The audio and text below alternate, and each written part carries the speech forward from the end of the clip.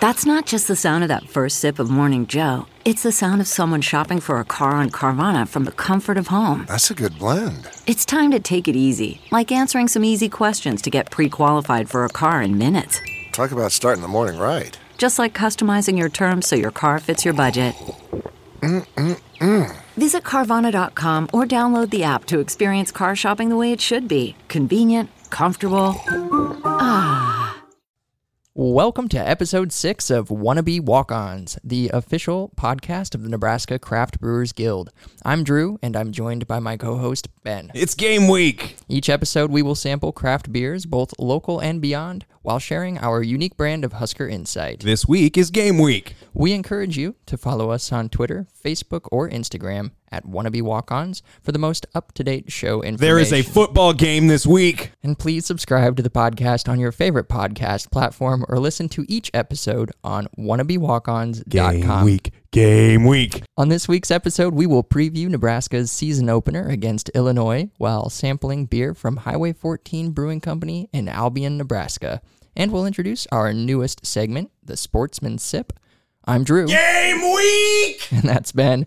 And this is Wannabe Walk-Ons.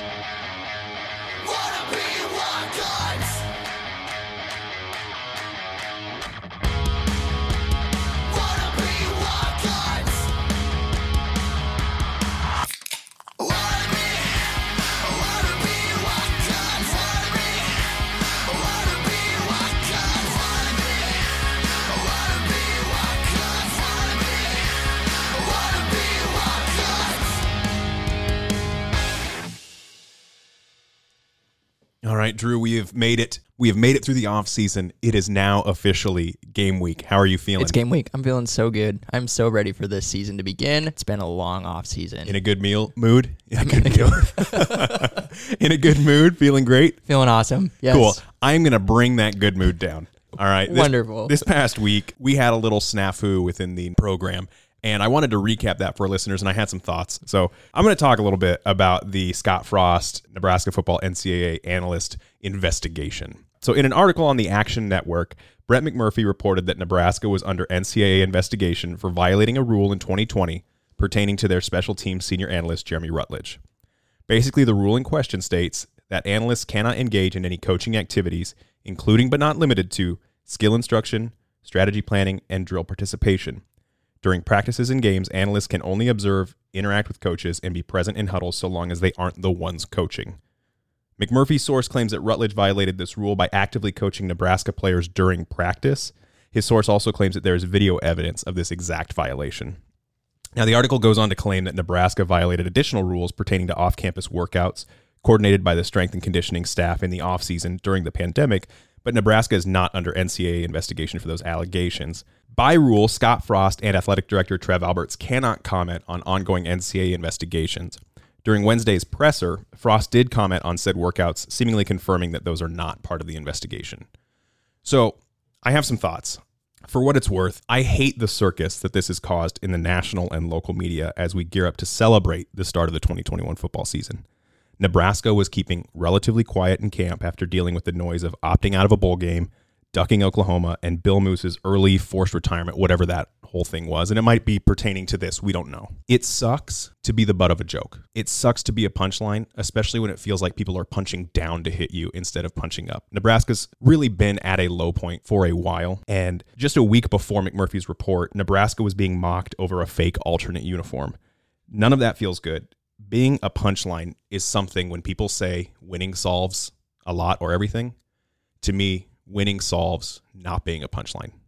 I can agree with that. Okay. 100%. Cool. Breaking the rules is a different beast altogether. And here's where my frustration comes in. Here's my soapbox. Indulge me, if you will. Let's do it. Let's hear it. I take pride in Nebraska being a university and a football program that values grit and integrity. I take pride in being a member of a fan base that cheers louder at hard runs and hustle plays than any other team. Like, that to me defines what it means to be a Husker fan. I don't exist in a world where everyone does it, so it's fine that we do it too. But it just doesn't feel good to be a fan base that prides themselves on being the guys to do it right and then find out you didn't do it right. I can agree with that. That was my first reaction too. Was just more embarrassed than anything. Yeah. And it's like, it's another here we go again. Yeah. So I appreciate all those thoughts, and I agree with you too. Like I want Nebraska to do it the right way. That's kind of Frost's thing. That's why I've always cheered for him. It's a bummer that there's some hypocrisy there, I guess, that's coming to light. Maybe not a big surprise, because that's just people. People make mistakes. Yeah, like you said, hopefully Nebraska as an organization just learns from this and gets better for it. I had a lot of friends who are fringe fans or who aren't as in-depth in researching all this stuff as you and I are, saying, man, how does it feel to have like your team accused of cheating? And it's like, well, cheating to me implies that there was negative intent behind it. I don't know if there was an active decision made to like, we know the rules, let's skirt them, especially when you hear Frost talk about the workouts, how they were like, no, we approved everything through the university and through the athletic department. We did everything on the up and up. So I don't want to go as far as to say it's frustrating to hear that my head coach cheated. I don't feel that way. What I am frustrated about, though, is the thoughts that say, everyone else is doing it, so it's fine that we do it. And those were my frustrations on it. But I believe that the people are in place to move forward and to own up if there was anything, or if there is anything to own up to, and go forth from there. Yeah. I'm sure you watched the press conference where Trev Alberts and Scott Frost were standing up there. Yeah. Trev Alberts looked like a dad who dragged his son to the neighbors after Scott hit a baseball through the neighbor's window. Right. And had him stand there and just go through the apology. In Scott's case, it would have been his mom taking him when he threw a shot put through the window. There it is, yeah. Yeah. I also think that Frost was just like, this is nothing. Yeah. He's probably tired of it just as much as anybody else. Like he wants to be focused on the season. Yeah, absolutely. All right. I can wash myself of that now. Cool. All right. Cool. So let's move away from talking about NCAA infractions, no matter how fun they are. And let's switch gears into talking about some beer. How's that sound? I love it. Cool. So let's dive into Highway 14 Brewing Company out of Albion, Nebraska. These guys opened their doors on October 27th of 2018, and the brewery is owned by husband and wife Greg and Mandy Luddle. Greg shares the brewmaster duties with Drew Nywoner. Greg, whose background is in biology, was an avid home brewer, and Greg was encouraged to start his own brewery by the friends and family he was sharing his beer with. Now, if you're a home brewer, that's like the ultimate praise, right? Like, you got to start your own brewery. Yeah, that's definitely what you want to hear. Yeah. Yeah. Not like, maybe you should look into other hobbies. Cool. What else do you do on the weekends? So beginning in March of 2018, Greg and Mandy, along with an army of friends and family, came together to renovate the historic building in which the brewery would call home. Greg's uncle Larry built the tables. Mandy's cousin helped build the bar. Greg's brothers, Mandy's siblings, and both sets of parents helped with paint, construction, and cleaning. Key fixtures of the brewery, such as the tin ceiling and their stained glass windows, were uncovered during their lengthy renovation. When it came time to name the brewery, Greg worked with his friend Matt Temme to develop their brand.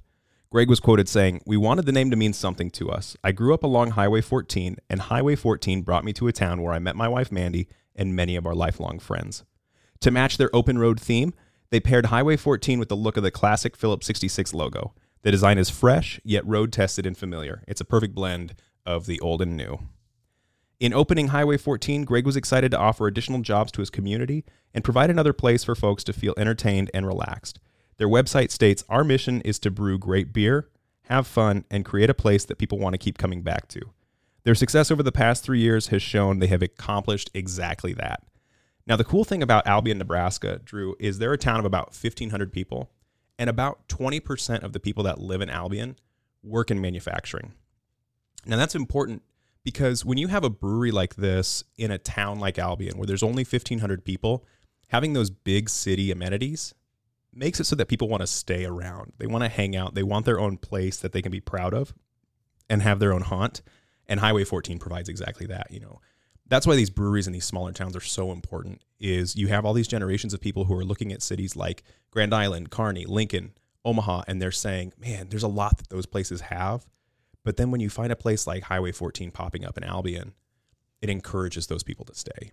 Yeah, and I think it's really cool. It's it's a family business, right? And it's very personal, like down to the name and everything. The family renovating everything together. The whole "it takes a village to raise a brewery." It's cool that they put something so personal out into a public space and make it a part of the community. Absolutely. With that whole family getting on board too, I can only imagine that anytime any of those family members move, they're like, "We're calling Greg because he owes us." Right. He'll bring the beer. Yeah, he'll bring the beer, and he better bring a pickup. Right. So I've got some fun facts about Albion. Okay, all right, let's hear it. So the naming rights to the town of Albion was actually decided in a card game. Specifically, it was a game of euchre. 4 men played. 2 of them were on the side of naming the city Albion, and 2 were hoping to name it Manchester. Oh, okay. Yeah. Can you guess who won?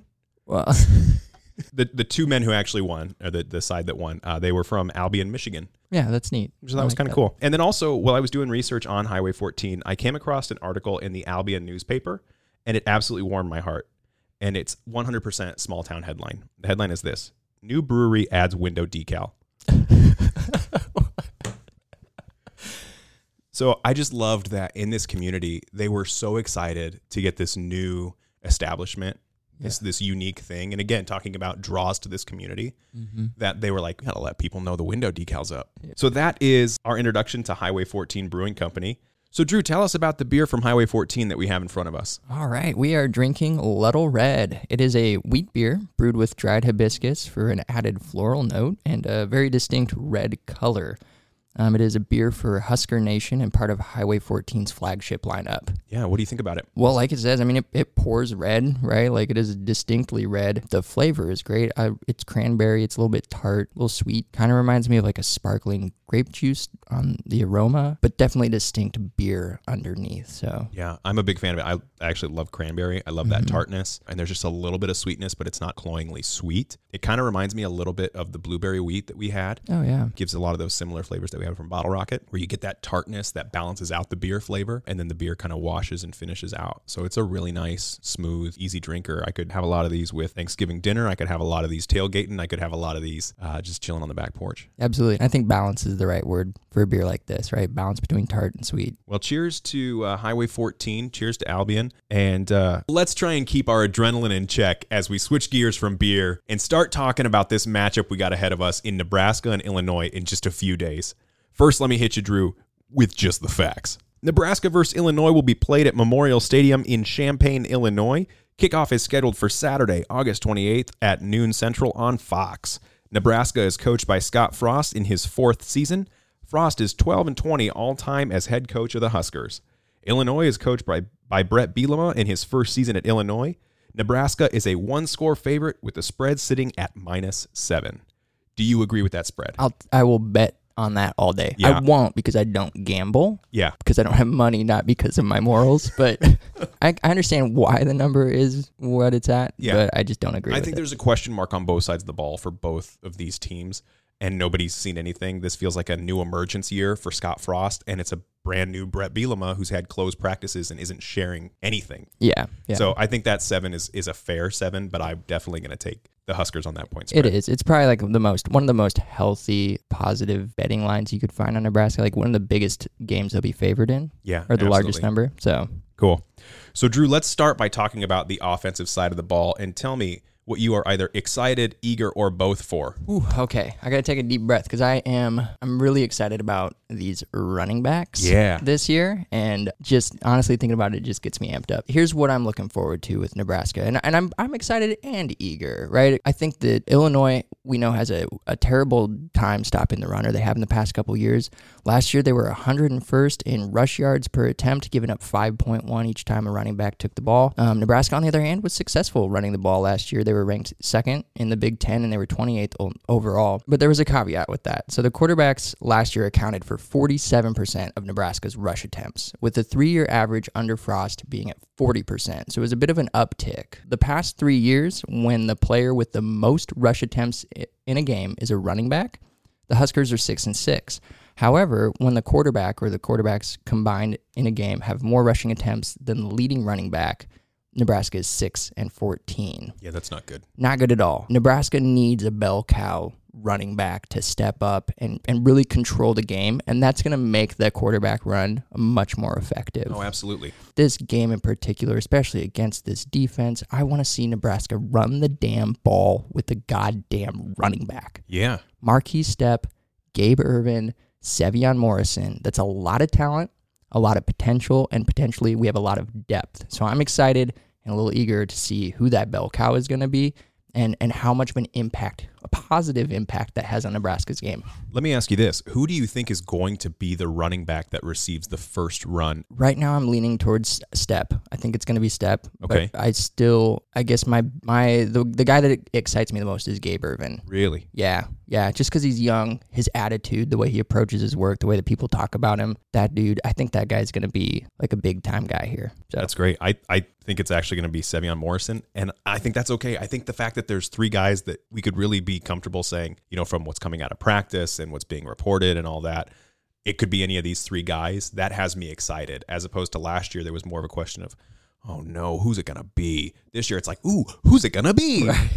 Reach in and grab a prize. Yeah. So that's my eager, right? I'm a little bit nervous to see who that bell cow running back is, just because we haven't had that in years past. But the one thing that does excite me is thinking back to Scott Frost's first year in 2018, and you look at our running back then was Maurice Washington, a freshman who came in that Colorado game, and you just saw him bust out a run, and you're like, oh man, we got a stud. So we know that freshmen can come in and succeed in this offense so long as the blocking is there.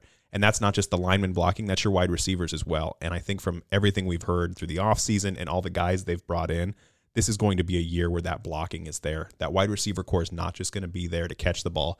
They're going to be there to make sure that the entire team succeeds on the offense. So I'm excited to see the wide receiver core come out and do their thing. Yeah, and those positions are going to complement each other, especially if you find a couple guys in each place that come into their own and can take over a game. They're each going to make each other better. And just like you talked about too, where it's Martinez should be a running threat, but he shouldn't necessarily be the go-to option. That just opens that quarterback run even more when you've got to worry about wide receivers. You've got to worry about the running back. And then you pull out a play-action bootleg, and now Martinez has field in front of him, and he doesn't have to throw. He can just take off and run, and now you've got to have guys worried about that. Well, then if someone bites down to try and get Martinez, he's going to leave a guy open. You've got the guys now out there who can make the play, and it kind of starts to get your mind a swirl of like, oh man, this feels kind of like the Chiefs offense. This feels kind of like that who do we even cover sort of thing.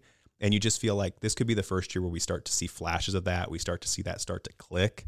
And you're like, this is the Frost offense that we were looking forward to. Yeah. So what's your best case scenario then for Saturday's game? Sure. So I think best that Nebraska can do is that Martinez is going to show a real budding connection with multiple receivers, and it's enough to make everybody in Husker Nation feel okay about waiting for the tight end room to get fully healthy. And I think that we will get to see some deep shots against a soft secondary, which is something that we're really desperate for. I also think that best case would be one of the running backs gets a lot of run and really establishes himself as that guy who might be the one going forward for the rest of the season.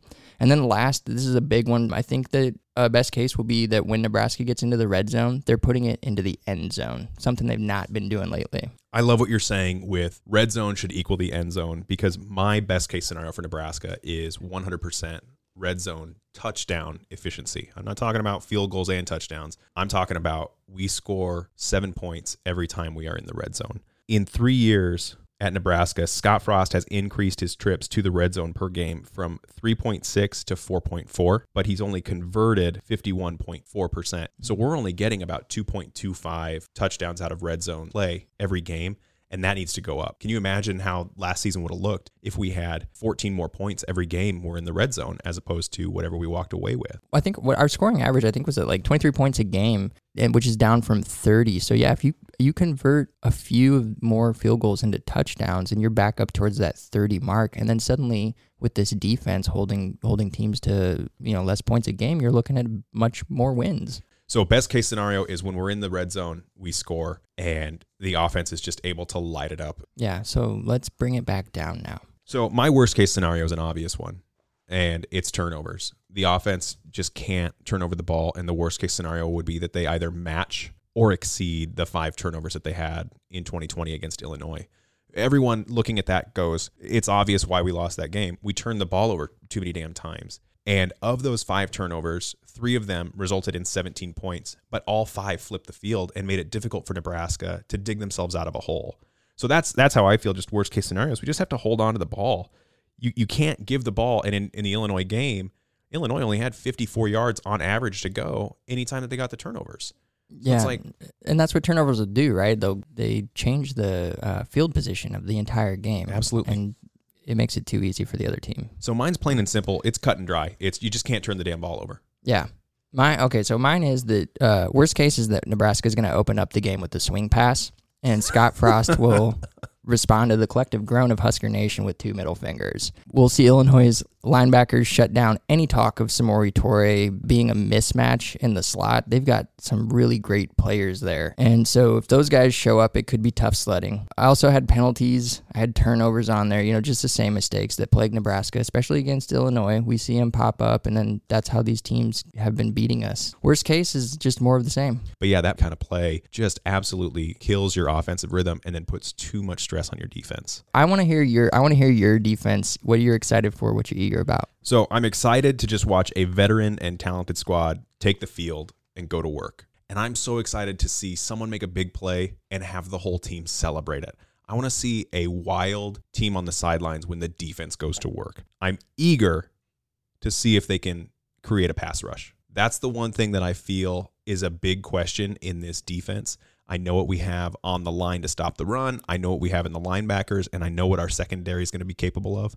I don't know if we've got the pass rush. And I feel like that's kind of the missing link that's going to take us from a top 50 defense to a top 30 or top 20 defense this year. Okay. I agree with your eager. I'm right on board with you. I addressed that at a later time in my game prediction. And so cool. I'll dig into that there. Here's what I'm excited for. You talk about a whole team. I am excited for Cam Taylor-Britt. I cannot wait to watch this guy play football. Yeah. I love watching him play because he loves playing. Yeah. His love of football becomes my love of football on game day. It is contagious. And I think the players around him feed off of it, but he's just a special player. And this might be the last time we get to watch him play in a Husker uniform. This might be the last season. I'm just ready to eat it up. I can't wait. He's just one of those players that I latch on to every time he's on the field. So. Yeah. I feel like if we only had one person on the field because everyone else was injured or thrown out or something like that, and it was just Cam, I feel like we'd be okay. We'd be okay. Right. That's no knock on the rest of the team. That's just the kind of effort that he plays with and the kind of excitement you're talking about that he brings to the game. So let's ride the high. Yeah. Tell me about your best case scenario. So my best case scenario is the defense limits Illinois' run game, especially Chase Brown. Illinois as a whole ran for 285 yards and 4 touchdowns against Nebraska in 2020 when they averaged 197 per game in the same season. They only scored 9 total rushing touchdowns all of 2020 versus the 4 that they scored against Nebraska. So my best case scenario is that just gets taken away from them because I'm going to talk about it in my worst case scenario. I don't think Brandon Peters is going to have another career day ever in his life like he had against Nebraska last year. And so if the defense can just come out and stop the run, this game's going to be cake because our secondary and our linebacking core are going to go to work on the passing game. I'm not worried about that. So if we can just shut down the run, buddy, I'm going to have so much fun next Saturday. Yeah, and I carry around a lot of Brandon Peters stats in my head. Well, I'm going to talk about him too. When you say career game, it's a legit, it was the fourth most total yards he had in a game in his career, and also it was the highest completion percentage that he had in a career. Yeah. So, anyway, okay, I got reeled down there for a minute. I'm supposed to be good. I'm supposed to be high. Best case. Yeah, this is your best case scenario. Drew, what is your best case scenario? Okay, Let's not worry about Brandon Peters yet. This is my so first of all, this is not my best case scenario, but listen to this. Cam Taylor-Britt. That's it. Cam Taylor-Britt, along with either Quentin Newsom, Braxton Clark, or Tyree Johnson, whoever it's going to be, plus our 2 super senior safeties in Dismuke and Williams, with guys like Farmer and NPG rotating in. Be still my heart. That secondary. I think best case scenario is they are just a shutdown unit against Illinois. What that's going to do is that's going to allow Coach Chins to stack the box with the front 7 and I think just tee off on the run game. And that's where Nebraska's defense is going to start to feel more like the Havocs and less like the have-nots. Ooh. See what I did there? Word play. Yeah. So that's my best case. I love that. I really do think that we have the type of corners that match up well with a team like Illinois because when we get to talking about Brandon Peters, he's not necessarily going to be your guy who's going to drop it into the perfect little window. So if you have corners who can cover and you've got your front 7 loaded in the box to just take him out of the game, there's your pass rush. It may be more schemed than an individual who busts past their offensive line. I think your defense is going to have a very successful day. So if those corners just have to exist by themselves on an island, cool. I think they're up to it. I think they can do it. Yeah. And they've got safeties behind them who they can count on to pick up the slack. So, yeah. Okay. Bring it back down. Yeah. What's your worst case? My worst case scenario, and we touched on this already a little bit and kind of gave a little sneak for it. Brandon Peters has another career game against Nebraska. Oof. Okay. Are you ready? No. So let's talk about Brandon Peters. Okay. You said you got stats in your head. I got stats on paper. Brandon Peters in 2020, this is the whole season for him. Mm-hmm. He completed 48.75% of his passes. Woof. He threw for 85 yards per game. He got 5.4 yards per completion. He had 3 passing touchdowns and 1 rushing touchdown. In one game or like total? This is the his 3? 2020. Okay. Don't make fun of him. Do not make fun of him. This is where we get caught. Brandon Peters versus Nebraska in 2020. Jesus. Okay. Completed 72% of his passes over 48 for the whole season. He threw for 205 yards instead of 85. He threw for 8.2 per completion instead of 5.4. Of his 3 passing touchdowns, 1 was against Nebraska. Of his 1 rushing touchdown, it was against Nebraska. Our defense can't let him have another career game. We need to break that trend of crummy quarterbacks having career games against Nebraska. So my worst case scenario is we have to watch that on August 28th, see Brandon Peters come out and feel like he, quote unquote, owns Nebraska. Oh, God. That's it. That's my worst case scenario. I can't process it if that is what happens. Like, I'm already sad thinking about it. So it's not going to happen. The best case scenario is going to happen. We're going to shut down the run. Our corners are going to, Brandon Peters is going to take his helmet off and throw it in the ground. He's going to get ejected. He's going to get called for targeting. Like, The first quarterback ever to be ejected. Yeah. But that's my worst case. I will if- have a breakdown. It's beyond just the 1 in the L column. It would ruin my day, period. Okay. Let me say my worst case scenario, because this is what I think is realistically the worst case scenario for Nebraska this year. And maybe it'll help you feel a little bit better about Brandon Peters. Okay. I think worst case is that we see 2020 all over again, where Nebraska couldn't stop the run, but now it's Bielema calling the shots. He's got Chase Brown. He's got Epstein. They'll have a big game, but he's also got this new guy, Reggie Love III, who I think could ball out and be a guy to watch moving forward. In the worst case scenario, I think we're going to see some flashback-induced PTSD from the running backs from the 2012 Big Ten championship game, while Brandon Peters merely game manages his team to victory. In my worst case scenario, Brandon Peters is a non-factor.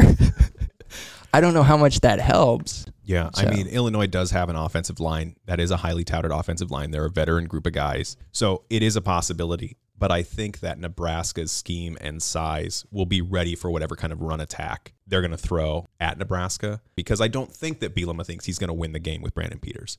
I don't think that Nebraska's secondary is going to fall to that challenge, especially coming into the first game when there is so much on the line. There's so much noise. We talked about it at the very beginning.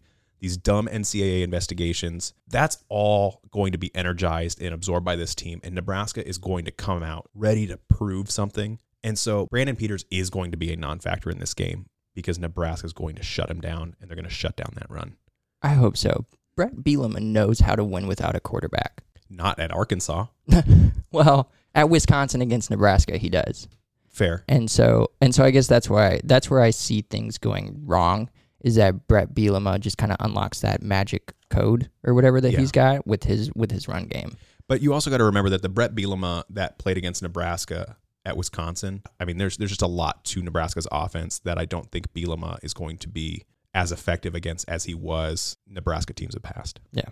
Cool. Cool. My beer's out, so I Me think we're ready too. for another one. Before we move on to special teams, we just want to take a quick moment to talk about our show partner, the Nebraska Craft Brewers Guild. As we mentioned at the top of the show, Wannabe Walk-Ons is the official podcast of the NCBG. The Guild is a professional organization that protects the craft brewing industry in Nebraska. The Guild's main focus is to encourage folks of a link. In my brain, I finished what you were gonna say. A Linkle drinking age. A Linkle Dreagle age. I don't know. A Linkledreagle age. Oh God. Okay. The Guild's main focus is to encourage folks of a legal drinking age to drink Nebraska beer through promotion, education, and events. The craft beer industry provides over 4,000 full-time jobs in Nebraska alone. When you drink craft beer, you're supporting local small business, something that's important now more than ever. If you're a fan of craft beer like we are, you can support the NCBG by joining the Nebraska Beer Alliance. Being a member gives you access to exclusive discounts, Nebraska beer merch, and members-only information. You can learn more about the Nebraska Craft Brewers Guild, find local breweries, and join the Nebraska Beer Alliance by visiting nebraska.beer. Ben, why don't you tell us about the beer we're drinking right now? Yeah, so this is Highway 14's Peacemaker IPA. It's a single-hopped IPA, and it registers in at 6.8%. This is a very flavorful IPA that is getting more and more fruity as we drink. Has a lot of peach, or as you said earlier, stone fruit, very Cicero of you. And I'm picking up some herbal hints too, kind of some Thai basil, minty qualities that you're finding in there as well. Yeah, I was gonna say when just smelling the beer, you pick up that peach right away, and it's a really soft but very pleasant kind of aroma to it. I was really caught off guard by the flavor in a good way. That herbal taste to it really hit me, but the peach still comes through. It's incredibly flavorful, but very pleasant. You can see why they call it the Peacemaker and why you would say it does damage. Yeah, I would shake hands over this beer with someone. I'd be like, yeah, let's put our differences aside, 2 Peacemakers. For someone who's not a huge IPA guy, I'm not a big IPA fan. I'm getting into that world and exploring them. This has very little hop bitterness to it. It gives you that fruit flavor from the hop. The bitterness is only there in the background that you might get from sort of like an amber or a red ale or something like that, where it's not taking over the beer. It's not the pine cone sensation. This is an IPA that, like, if you were saying, oh, I know you don't like IPAs, but try this. Yeah, and I love IPAs, but I can honestly say of the, hundreds, thousands, or whatever I've had, like, this is different. It stands out. It's very unique, and it's really wonderful. It was, like I said, just caught me off guard. Yeah, and I'm very surprised and very happy with it. Well, should we transition from talking about this special beer to talking about special teams? How was that for a segue? Oh, nice. Oh, man. Oh, God. Well, let's hope that our special teams this year is as good as Highway 14's beer. Yeah. So what are you excited and or eager about when it comes to special teams? Can I say Cam Taylor-Britt again? Because that's what I'm excited about. So you're expecting him to be on punt return, kickoff return? return, and I think if we can get him in position where he can actually return more balls, it's going to be a lot of fun. Oh yeah. Anytime he can be on the field, anytime I can watch him play football, I don't care what he's doing. He's a game changer. Yeah. He's fun.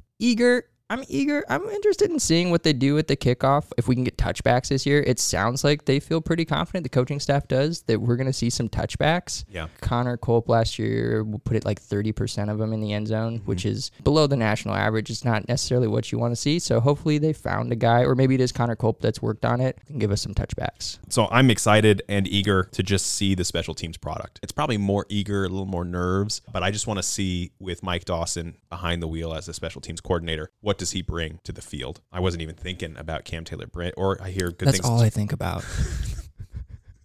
That makes sense then why you got that tattoo. Yeah. But as far as best case scenario goes, what do you have? Best case scenario, I think, for this team, this game, is that our return defense just looks competent. That's all we're looking for here. We don't completely blow it when it comes to the field position game. Whoever our kickoff guy is, they show enough leg strength to compete with their Wiener Schlinger for kickoff duty.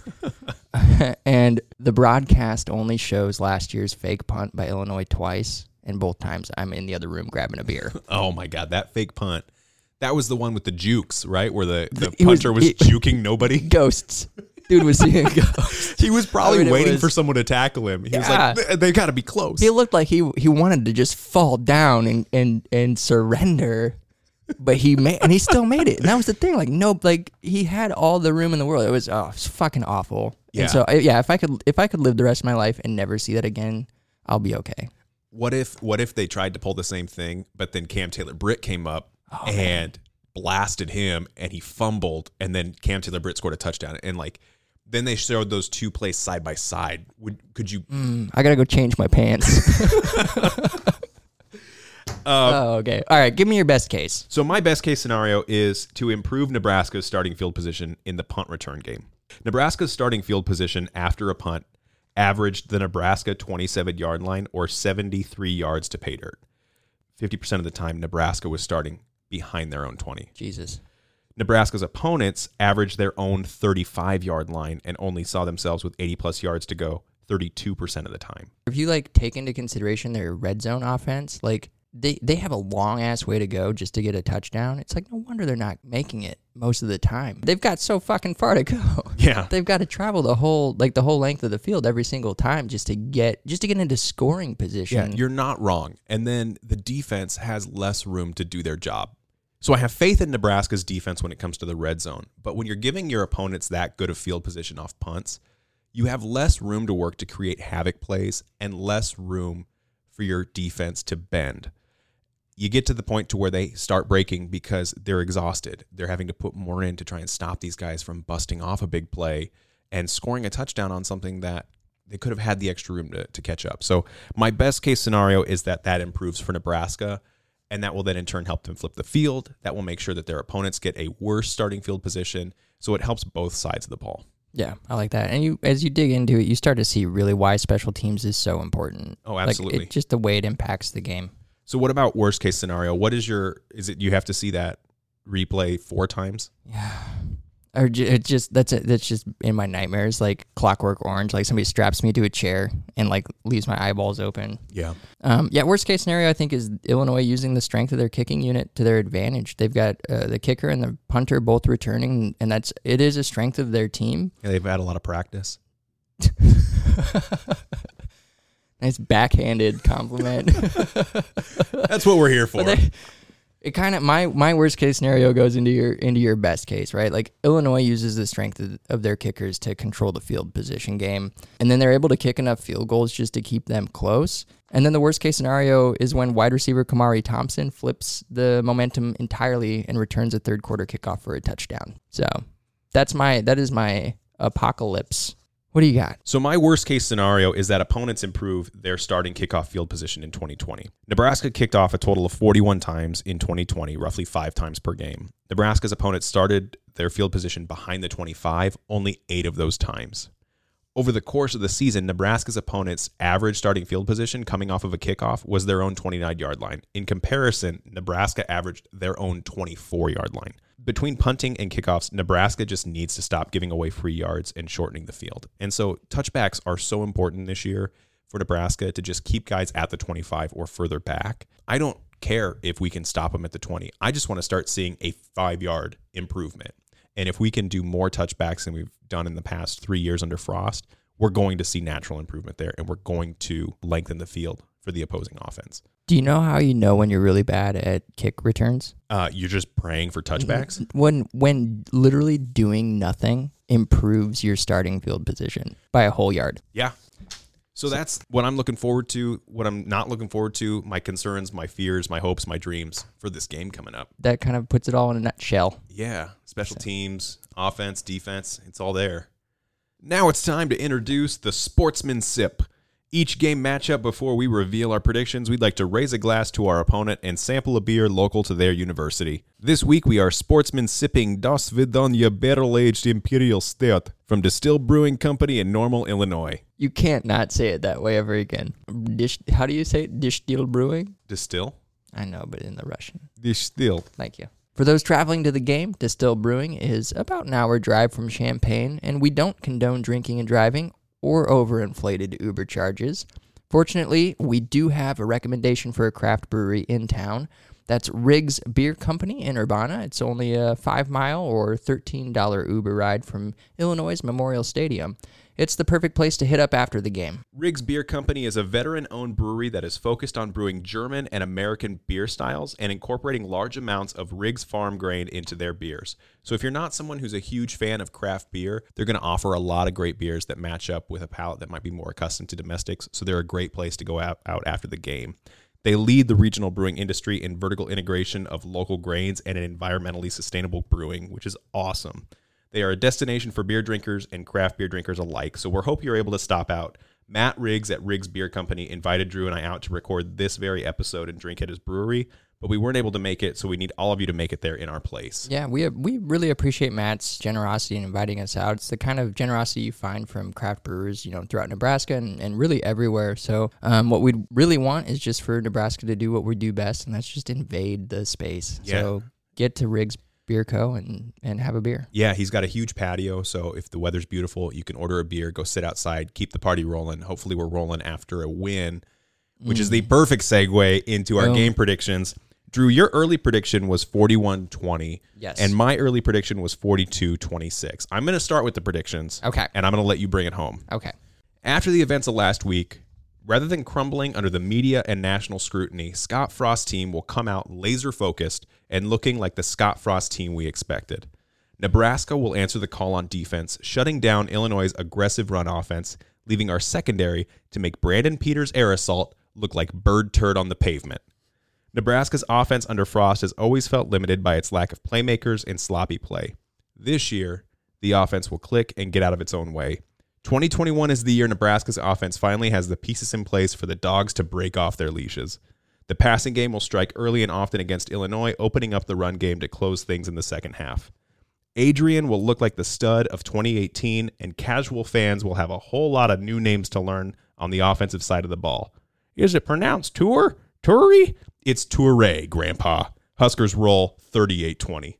So first of all, you're flip-flopping on your original prediction, which, I don't know if you know this, but Brett Bielema has what he calls flip-flop Fridays. I hate it. Yep, I do too. He does it with his players. I guess they wear flip-flops. I don't know. Do they wear them at practice, or it's just like, we're just going to wear flip-flops at the commissary? I think it's just a casual Friday thing. I seriously, I don't know what I also think Brett Bielema uses the word commissary. Can't imagine that word coming out of that dude's mouth, but okay. Drew, let's hear it. Let's hear your prediction for Illinois. I wanted to change my prediction too. I actually wanted to drop us down into the 30s, and I wanted to take Illinois down as well into the teens, but I didn't. Stick to my guns. That's what I do. Okay, here we go. I'm a coward. Just say I'm a coward. No, Bielema is not an eating disorder, but the guy makes me... Okay, all right. I'll try not to laugh, but I'm going to laugh. Just keep going. No, Bielema is not an eating disorder, but the guy makes me want to puke. The last time... I can't even say it. Okay, all right. No, Bielema is not an eating disorder, but the guy makes me want to puke. The last time Nebraska played against a Bielema team, they gave up 539 yards and 8 touchdowns on 50 rushing attempts. He may have capable backs and an experienced offensive line in his first year, but don't expect Illinois to run all over Nebraska on Saturday. Why? One word. Snacks. He's a lean, mean, space-eating machine that will help Nebraska improve from a good run-stopping defense to a great run-stopping defense. With the Huskers finding themselves in favorable third-down situations and having a trustworthy secondary, Chinander will get creative with his fronts and have us drooling over the team's 2021 pass rush potential. Meanwhile, on offense, former Nebraska quarterback and Louisville sightseer Luke McCaffrey won't be leading the offense to the tune of 5 turnovers. Adrian Martinez may be number 2 on game day, but he's number 1 in my heart and firmly atop the depth chart. Confident, poised, and surrounded by a ton of skill guys hungry to make a big first impression, Martinez will kick off his Heisman campaign in Champaign. The Illinois defense looks about as potent as an NCAA investigation. You son of a bitch. I said it was coming. Whew. The Illinois defense looks about as potent as an NCAA investigation, and all those extra practices for Nebraska finally pay off. Don't listen to your parents, kids. Cheaters do prosper. Nebraska 41, Illinois 20. I love it. It can't get here soon enough. I can't wait. I cannot wait for game day. I'm tired of predicting and basing stuff off of last year and looking into a magic ball that means nothing. Yeah. I just want to watch football. And I want to watch Cam Taylor-Britt play football. You've made that abundantly clear. I don't think I can make it clear enough. All I want. I feel like I'm going to ask you for your Christmas list, and it's just going to be Cam Taylor-Britt. I'm going to be like, do you want him to be kidnapped? Or how do you fit him inside of a stocking? I don't know, but you got to figure it out. Get knitting.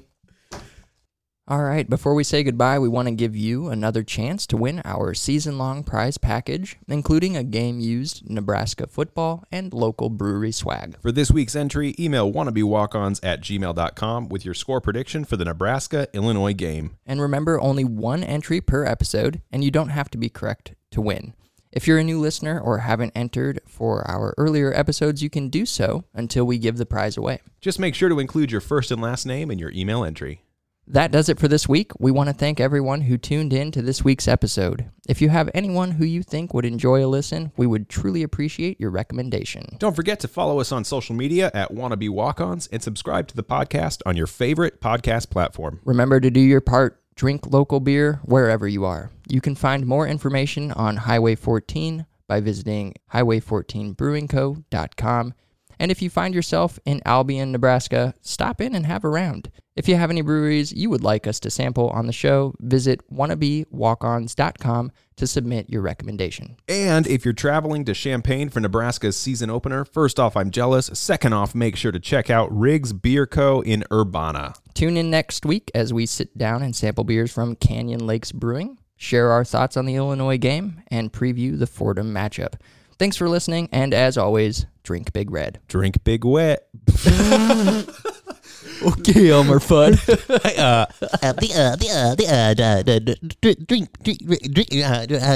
Go Huskers. That's it. Will you do it? Will you please allow? Will you please? Can you leave it at that?